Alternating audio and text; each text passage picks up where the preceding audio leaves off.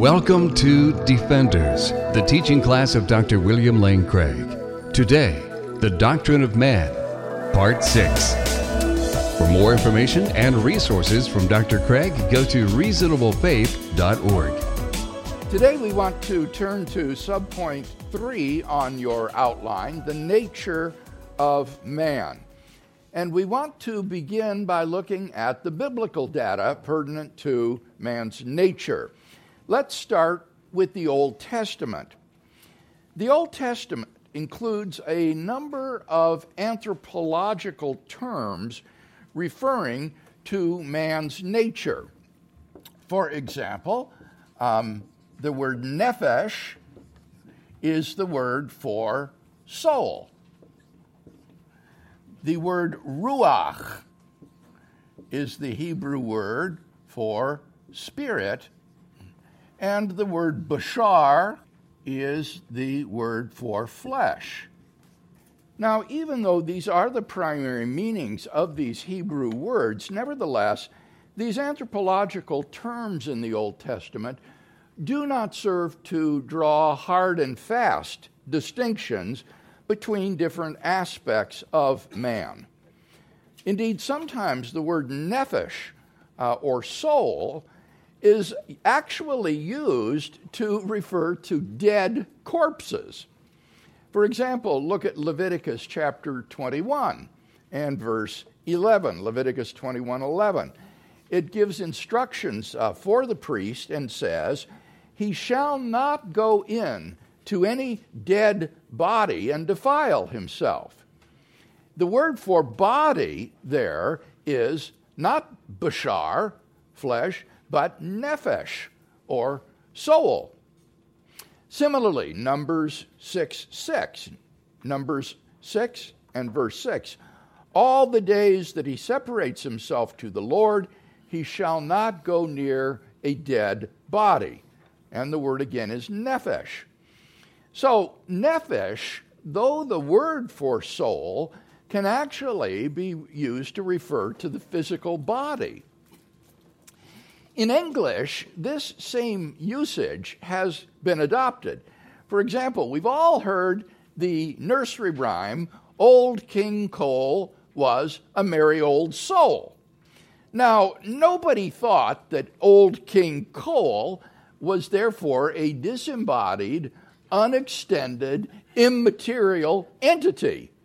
So when we say that Old King Cole was a merry old soul, we're not necessarily referring to that immaterial part of human being. Turn now to the New Testament.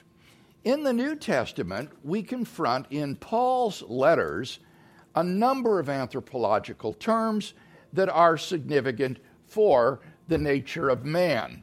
First and foremost among these would be the word soma, which is the word for body, in contrast to the Greek word psyche, which is the word for soul.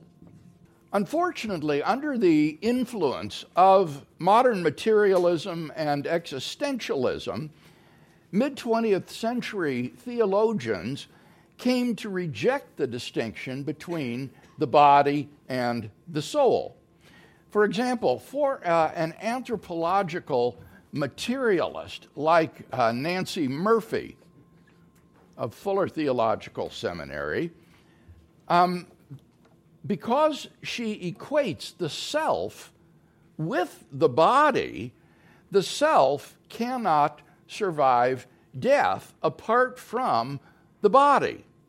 And therefore, one is forced to deny the intermediate state of the soul after death between death and resurrection. For the Christian materialist, like Murphy, when we die, we are extinguished. We cease to exist. Then at the end of the world, when God raises the dead, he reconstitutes the physical body, and so the self comes back into existence again. But this view implies that those who have, so to speak, fallen asleep in Christ have indeed perished, as Paul says in 1 Corinthians 15. There is no intermediate state for the materialist.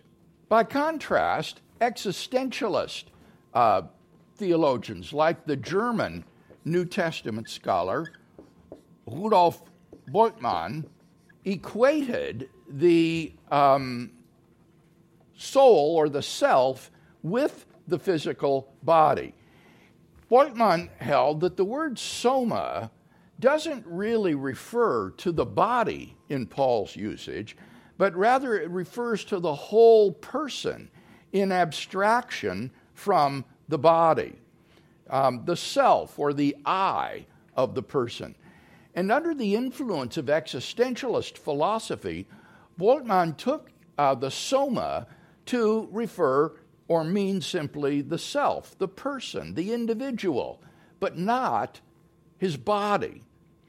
Now, this is extremely important because if it's correct, then Paul's affirmation of the resurrection of the body doesn't necessarily mean the resurrection of this physical substance, this organism. Rather, it would simply mean that the self lives on. The resurrection of the I, so to speak, me. To say, I will be raised bodily from the dead would simply mean I will continue to exist. And thus a theologian like Bultmann can affirm, paradoxically, the bodily resurrection of Jesus while affirming that Jesus' tomb still contained the corpse of Jesus, which in time rotted away. Moreover, on Bultmann's view, nobody else will ever be raised physically from the dead either. So I think you can see how important it is that we understand what the proper referent of soma is. Is soma the body, or is it simply the whole person in abstraction from the body? Robert Gundry, who is a very fine New Testament scholar, has written a book entitled Soma in Biblical Theology, in which he gives a withering critique of Bultmann's view. Gundry argues that soma is never used in the New Testament to denote the whole person in abstraction from the physical body. Rather, soma is used much more to denote the physical body itself, or the person with special emphasis upon his physical body. So let's look more closely at how Paul uses the word soma in his various letters. First, critics like Bultmann will often allege that because Paul uses the word soma and personal pronouns like you, I, we, interchangeably, that proves that soma actually refers to the person. If I were to say to you something like this, you should present your body as a living sacrifice to God, I could just as well have said you should present yourself as a living sacrifice to God. And this would allegedly show that the word body really just refers to you, the person, but not your physical body. Because the personal pronouns can be used interchangeably with the word soma, then soma simply refers to the person. But Gundry points out that the presupposition of this argument is that the pronoun, when used instead of soma, expands the meaning of the word soma, rather than that soma restricts the meaning of the pronoun. And he says this is simply unjustified. The word soma, rather than being expanded in its meaning by the use of the pronoun, can actually serve to restrict the reference of the pronoun. And Gundry gives the following example. Suppose you say, she slapped his face. Well, you might also have said, she slapped him. Now, obviously, the fact that you can use the pronoun him instead of his face doesn't mean that a person's face is identical to the whole person in abstraction from the body. Rather, the expression his face limits the meaning of the pronoun to that part of him that she slapped. So, she slapped his face restricts the meaning of the phrase she slapped him so as to specify the physical face. Now, when you look at all of the places that Paul uses soma interchangeably with personal pronouns, you find that they are all exactly like this. In every case, the emphasis is on the physical aspect of the human being. Let's look then at some examples. Romans chapter 6, verses 12 to 14 and 16a. Romans chapter 6, verses 12 to 14 and 16a. Paul writes, "Let not sin therefore reign in your mortal bodies, to make you obey their passions. Do not yield your members to sin as instruments of wickedness, but yield yourselves to God as men who have been brought from death to life, and your members to God as instruments of righteousness. For sin will have no dominion over you, since you are not under law, but under grace. Do you not know that if you yield yourselves to anyone as obedient slaves, you are slaves of the one whom you obey?" So this is a passage where Paul uses the word soma interchangeably with second person personal pronouns, you.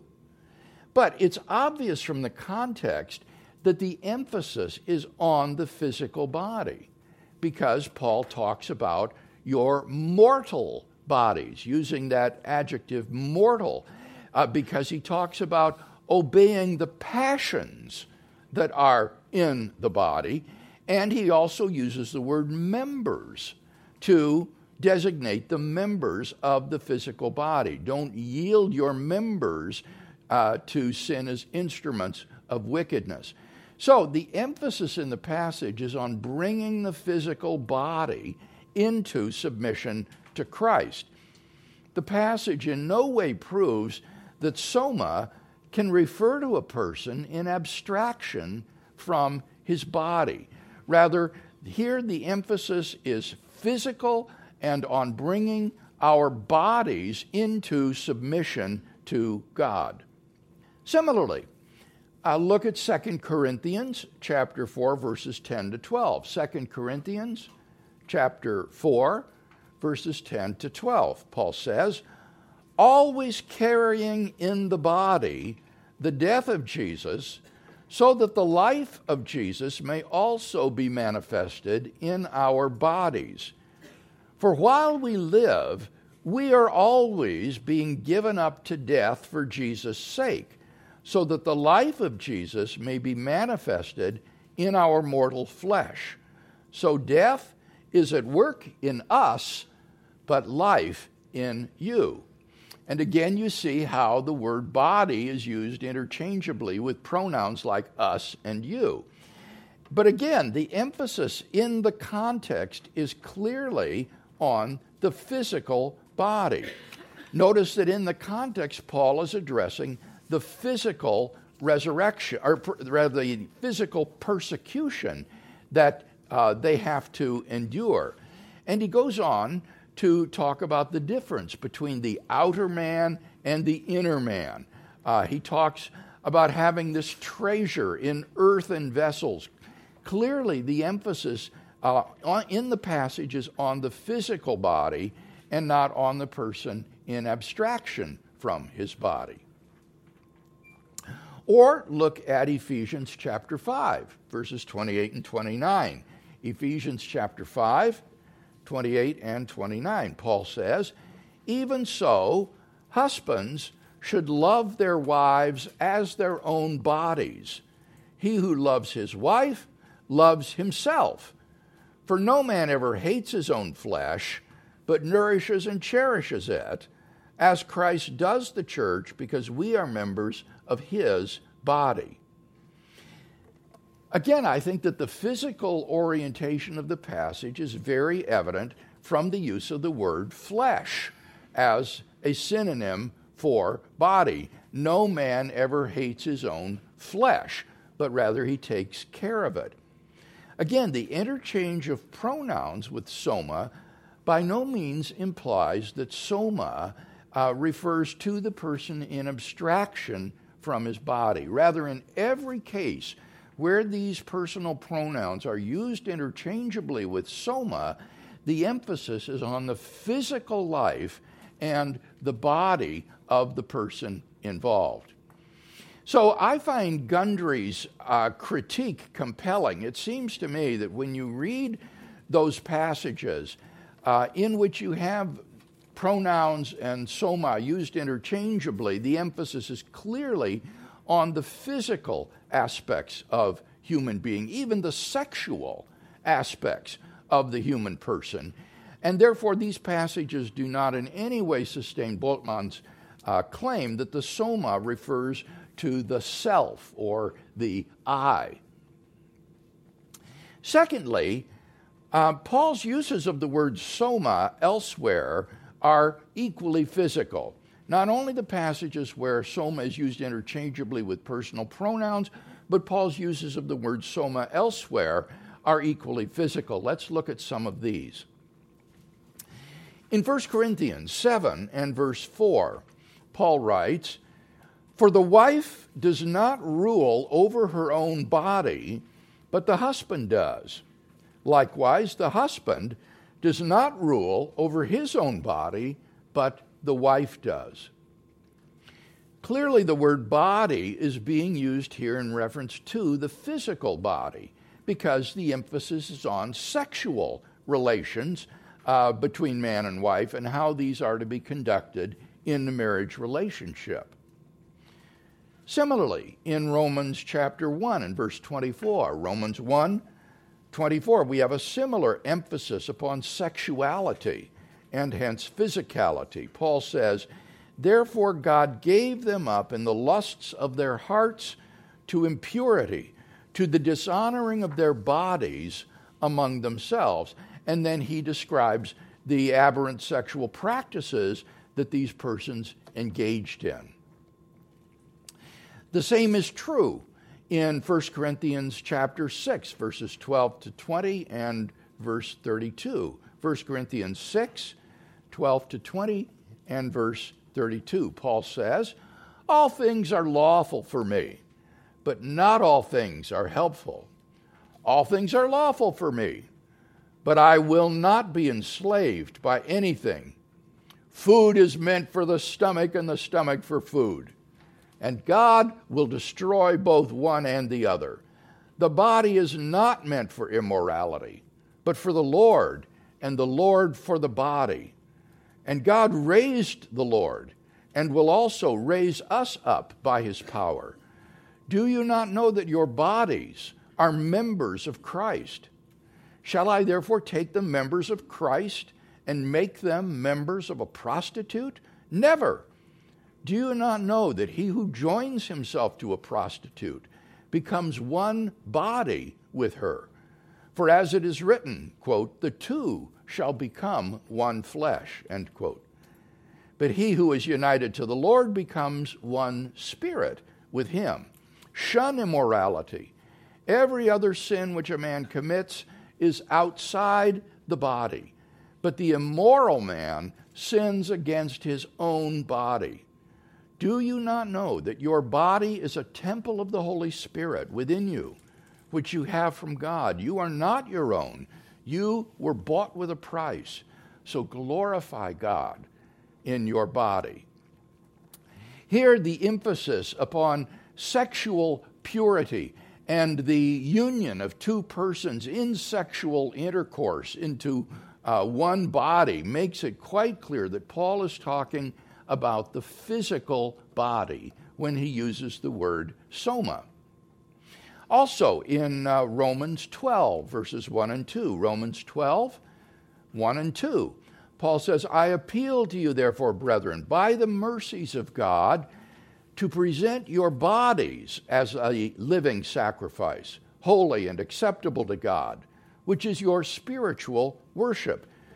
Do not be conformed to this world, but be transformed by the renewal of your mind, that you may prove what is the will of God, what is good and acceptable and perfect. Here, Paul envisions the presentation to God of our physical bodies as living sacrifices, and then the transformation of our minds. So both the physical life and the mental life are to be consecrated to God. This is a passage that is dualistic in nature, mind and body, wholly dedicated to God. 1 Corinthians chapter 9 and verse 27. 1 Corinthians 9, 27. Paul says, I pummel my body and subdue it, lest after preaching to others, I myself should be disqualified. Here he's thinking of that physical aspect of his life and keeping that physical aspect in check and under discipline. The context, using athletic metaphors like boxing and running, I think, serve to show that the physical part of human life is what Paul has in mind here. 1 Corinthians 13 and verse 3. 1 Corinthians 13, 3. Paul says, if I give away all I have, and if I deliver my body to be burned, but have not love, I gain nothing.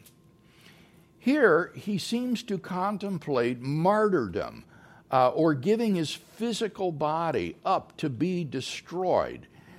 Certainly, the self or the I is not something that can be burned up.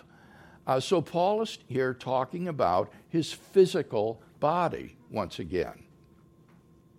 Philippians 1:20. Philippians 1:20.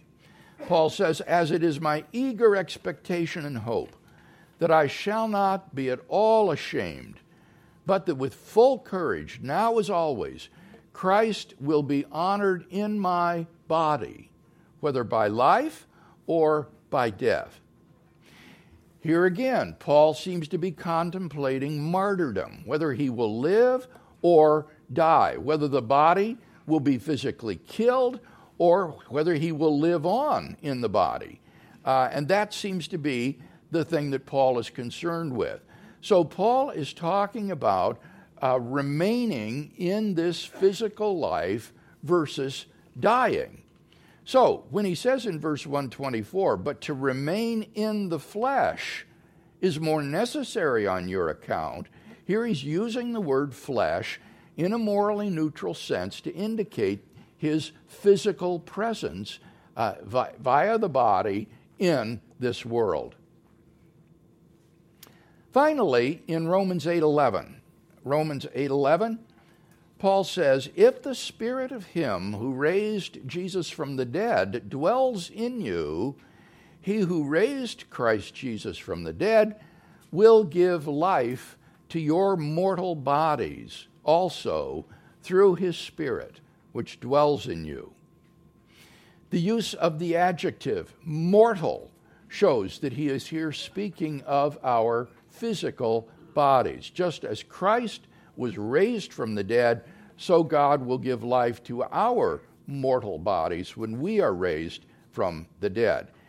So I think that it's very evident that when you look at how Paul uses the term soma, he is talking about the physical body or about the person with an emphasis upon his physical life. Let me quote from Gundry's conclusion. Gundry says, the soma denotes the physical body, roughly synonymous with flesh in the neutral sense. It forms that part of man in and through which he lives and acts in the world.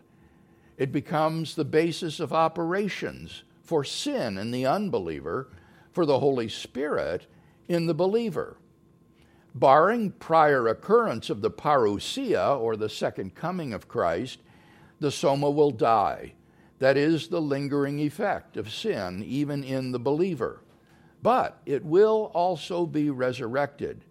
That is its ultimate end, a major proof of its worth and necessity to the wholeness of human being and the reason for its sanctification now.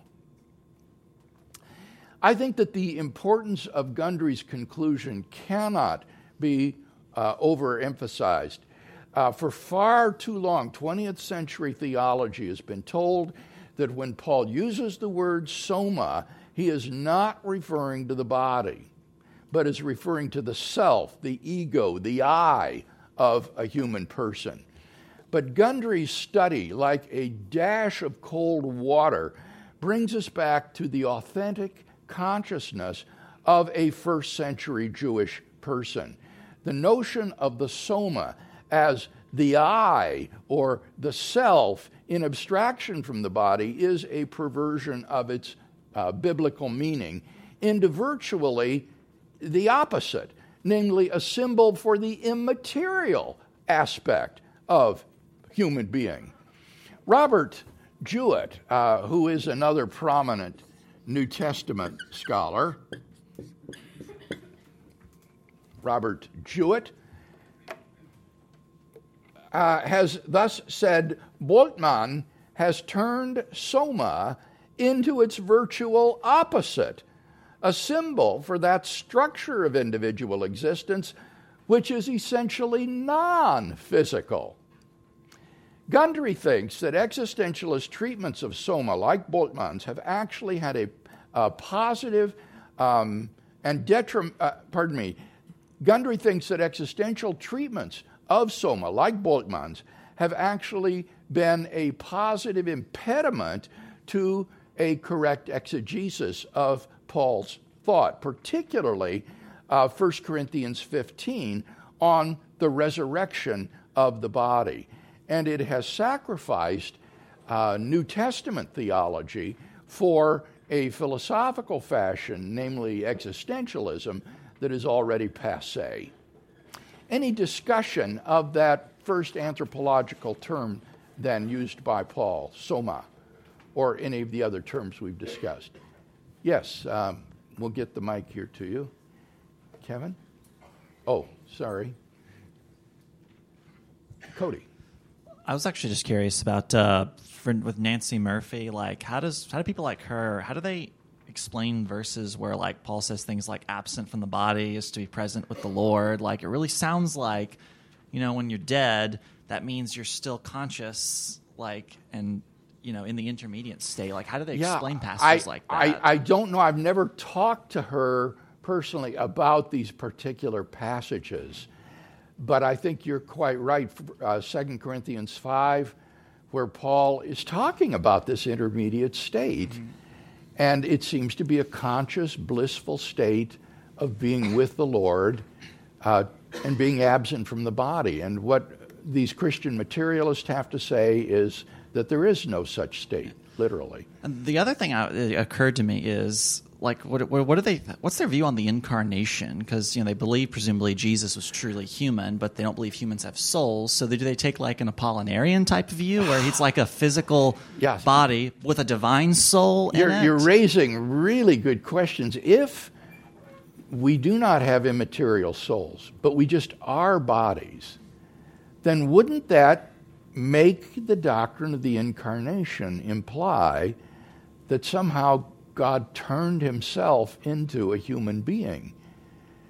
Because that's all Jesus is just the physical body. And of course, I suppose they could still cling to the divine nature, but how it's unified with that physical body is really difficult to see, I think.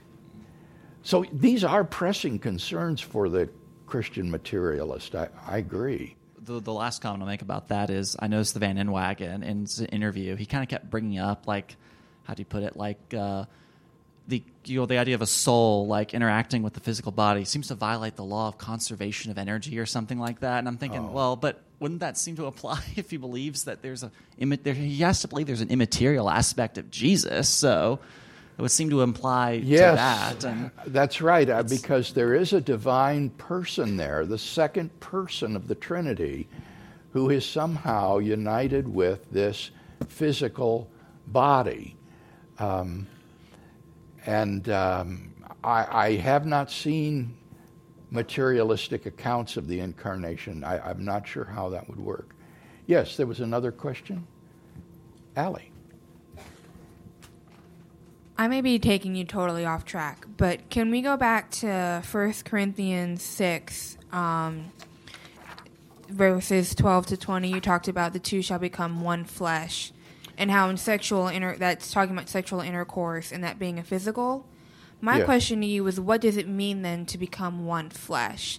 I thought of that as a spiritual sort of soma. In the context here, I think he's talking about the man and the prostitute joined in coitus. They are one flesh because they're united in sexual intercourse. Now, you will probably want to interpret Genesis theologically with a deeper understanding of what it truly means for the man and his wife to be one flesh. Right. But at least here in 1 Corinthians 15, he's talking about making your bodies members of a prostitute and becoming one body with her, which would be, I think, the idea of being joined in sexual intercourse with her. Is not the argument that when you have sexual intercourse, you become one flesh, like the Genesis account, and that's why we're not supposed to do it? Do you see what I'm saying? I do, and this is a good ethical question. I once asked one of my New Testament professors, what Allie's saying is, if you join yourself to a prostitute so that you become one flesh with her, are you married to her? Mm-hmm. Are you married to her? Does that mean that therefore you can never marry again, even if you repent, because you have already become one flesh with this person? Paul doesn't draw that inference explicitly. Okay.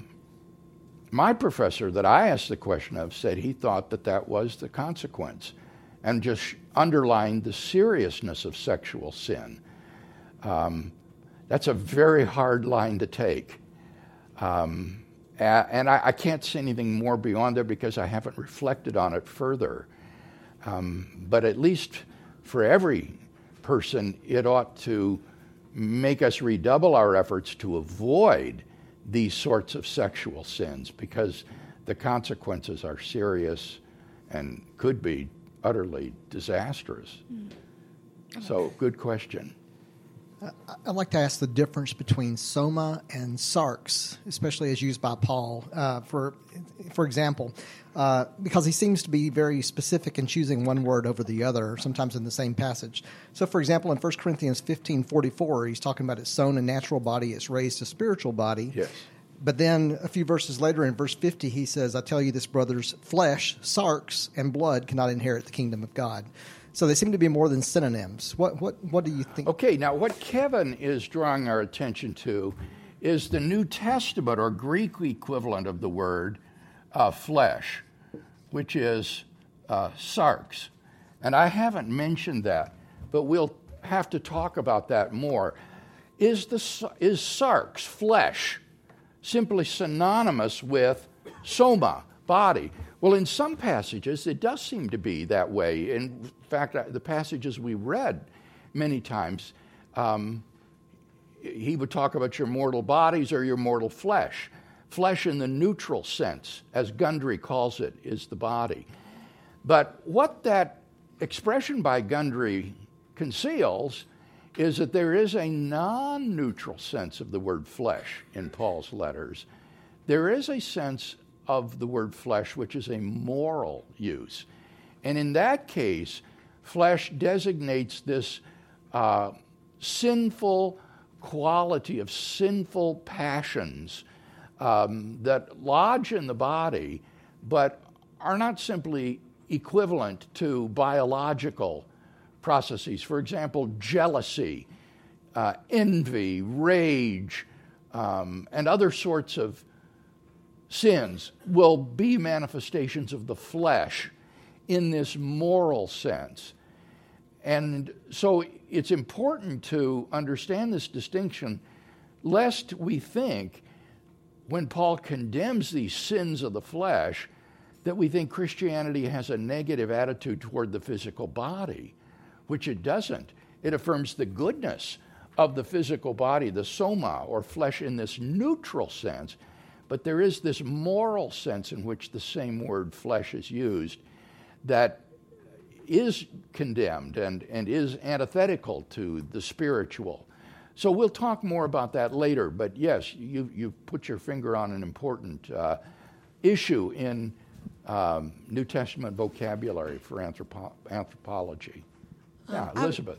As I'm listening to this, I was just wondering if this conversation could relate at all to the Greek telos, how that might possibly fit into this conversation. To what? Telos, Greek telos. Telos. Yeah. What is the word? I'm not. Telos. I'm sorry. As in the idea of personhood being defined by our fulfillment of virtues. Oh, do you mean? Okay, telos. Yeah. Sorry. Excuse me. Okay. Excuse me. My Greek is a little rusty. Is this what you mean? Yes. Okay. Yes. Telos means the end or the goal or the purpose of something. And I'm not sure how you want to relate that idea of the goal or the end of something to this. What is the connection? Well, I was just thinking about like the physical, the purpose of a human being defined by their sense of fulfillment in their purpose. And so when I was thinking about what you were mentioning about the physical body and how we act, how we purpose our physical actions for God or for God's will, it just made me think of that same sort of relationship between our physical body acting out virtues. Yes. And that same idea. So I didn't know if they related at all. I think that you're raising a good point in that our ultimate telos is conformity to the image of Christ, sanctification, and this includes the physical body. We shouldn't overreact to the materialist like Murphy by denying the importance of the physical body and its essentiality to full human being. It is an integral and essential part of what it means to be a human being. And so whatever telos we have, it will include a physical component. Well, let's close there, shall we, with a word of prayer. Father, thank you for the time that we've had together this morning for interacting about these important New Testament themes. And we pray for your empowering by your Holy Spirit until we meet next Sunday. In Christ's name, amen. The copyright for the preceding material is held by Dr. William Lane Craig. For more, go to reasonablefaith.org.